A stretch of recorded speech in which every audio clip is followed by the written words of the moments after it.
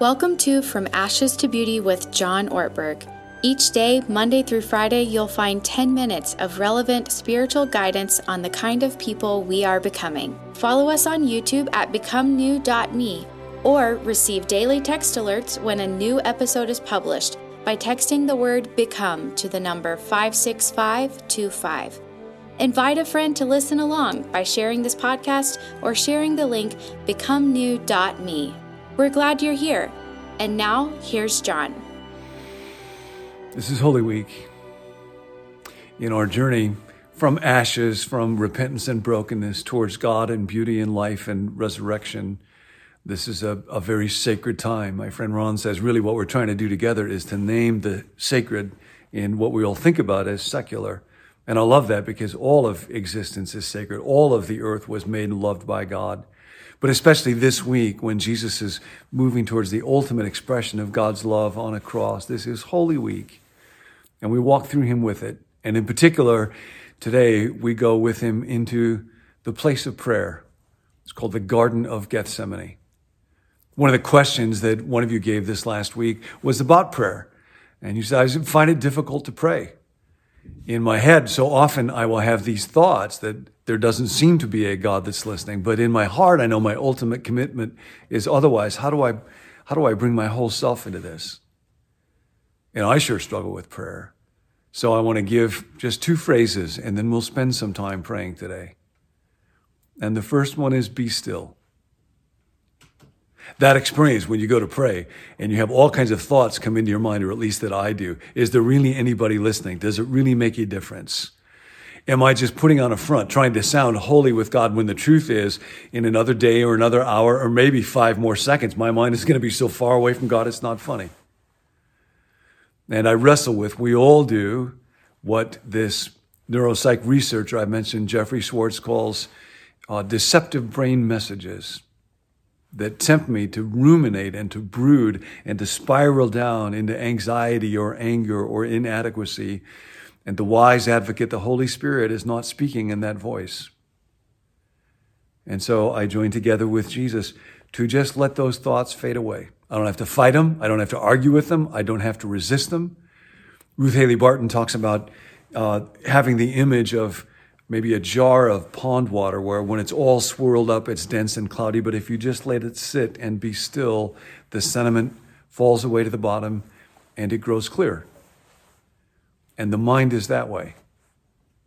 Henry Nouwen used to say when he would go to prayer, his mind would be so jumbled, it's a wonderful image, that it's like a monkey in a banana tree, just hopping from one branch to another. Got to have that banana, got to have that banana. I want to have this. I'm afraid I might get this. I don't feel adequate because of that. I've got doubts around. And so just let the monkey settle down. Just be still.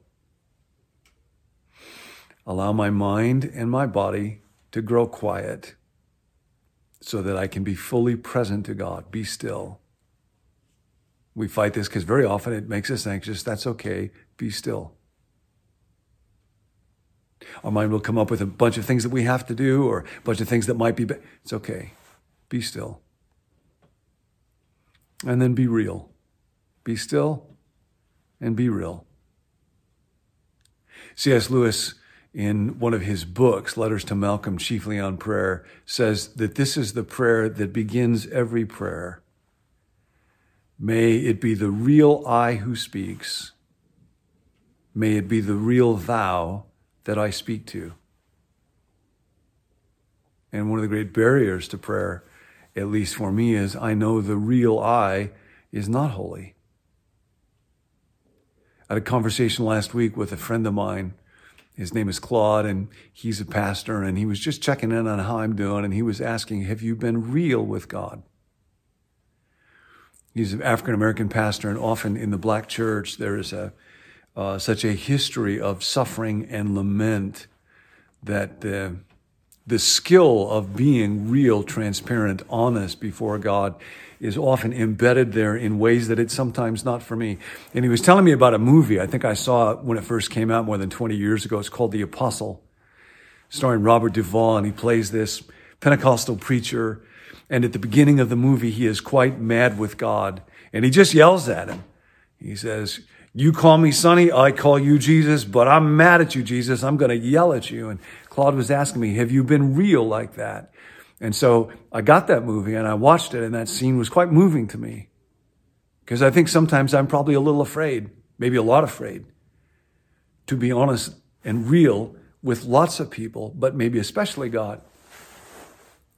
And so then the next morning I prayed and said, God, I want to be as honest and real with you as I know how to be. And then I began to write out a prayer of lament, where I poured out so much of the hurt and anguish and anger. And I realized when I was writing it out, there was a sentence that I needed to express, and I wrote it down, and I won't say what it is. It has to do with hatred inside me. And I don't think of myself as a hateful person or one who has carried that around a lot, but it was a very, very painful sentence. And a real wise friend said to me yesterday, John, I think instead of trying to be nice, he said, so often Christians just have a hard time being real, like being human. Maybe you just need to live with that sentence for a while.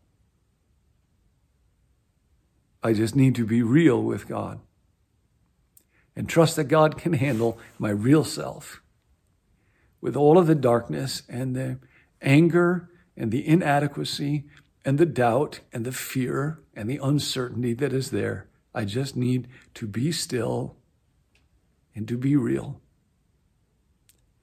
And of course, that's what Jesus does in the Garden of Gethsemane. And he tells his friends his soul is in anguish. And he tells his Father his heart's desire is not to do the thing that he's afraid is actually his mission. But then he offers the prayer, and it's the model for the prayer that you and I are to offer. Nevertheless, God, if you're willing, let this cup pass from me. I don't want to suffer like this. I don't want to go through this. Nevertheless, not my will, your will be done, your will be done, your will be done. So I want to invite you now into the garden, into the holy place, which is wherever you are. I want to invite you to be still and be real. And we're going to use that sentence from Scripture about being still, and I'll go through it a number of times, omitting a phrase every time, to allow you to be still with God. So I want to invite you right now, if you would, bow your head and close your eyes if that helps you. Take a deep breath. Breath is the gift of God, the gift of life, the spirit breath. God is right here.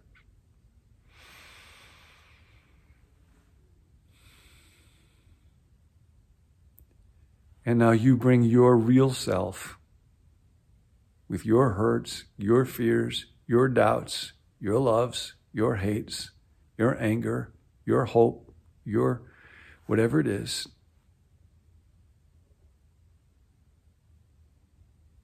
You let your mind be.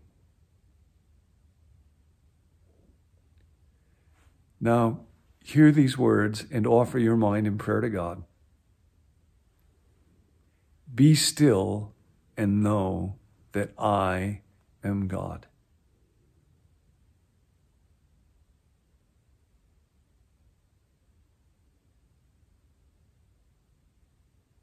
And now this, be still and know that I am.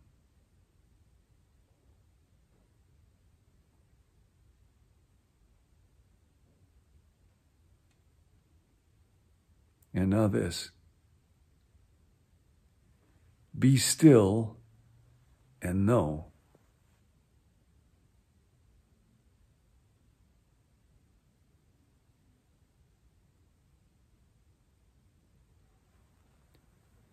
Be still.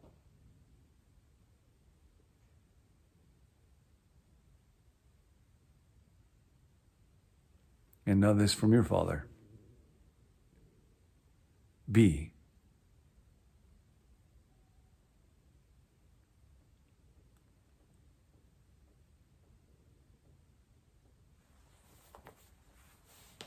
So that's all there is to talking with God. Today, be still. Be real. I'll see you tomorrow.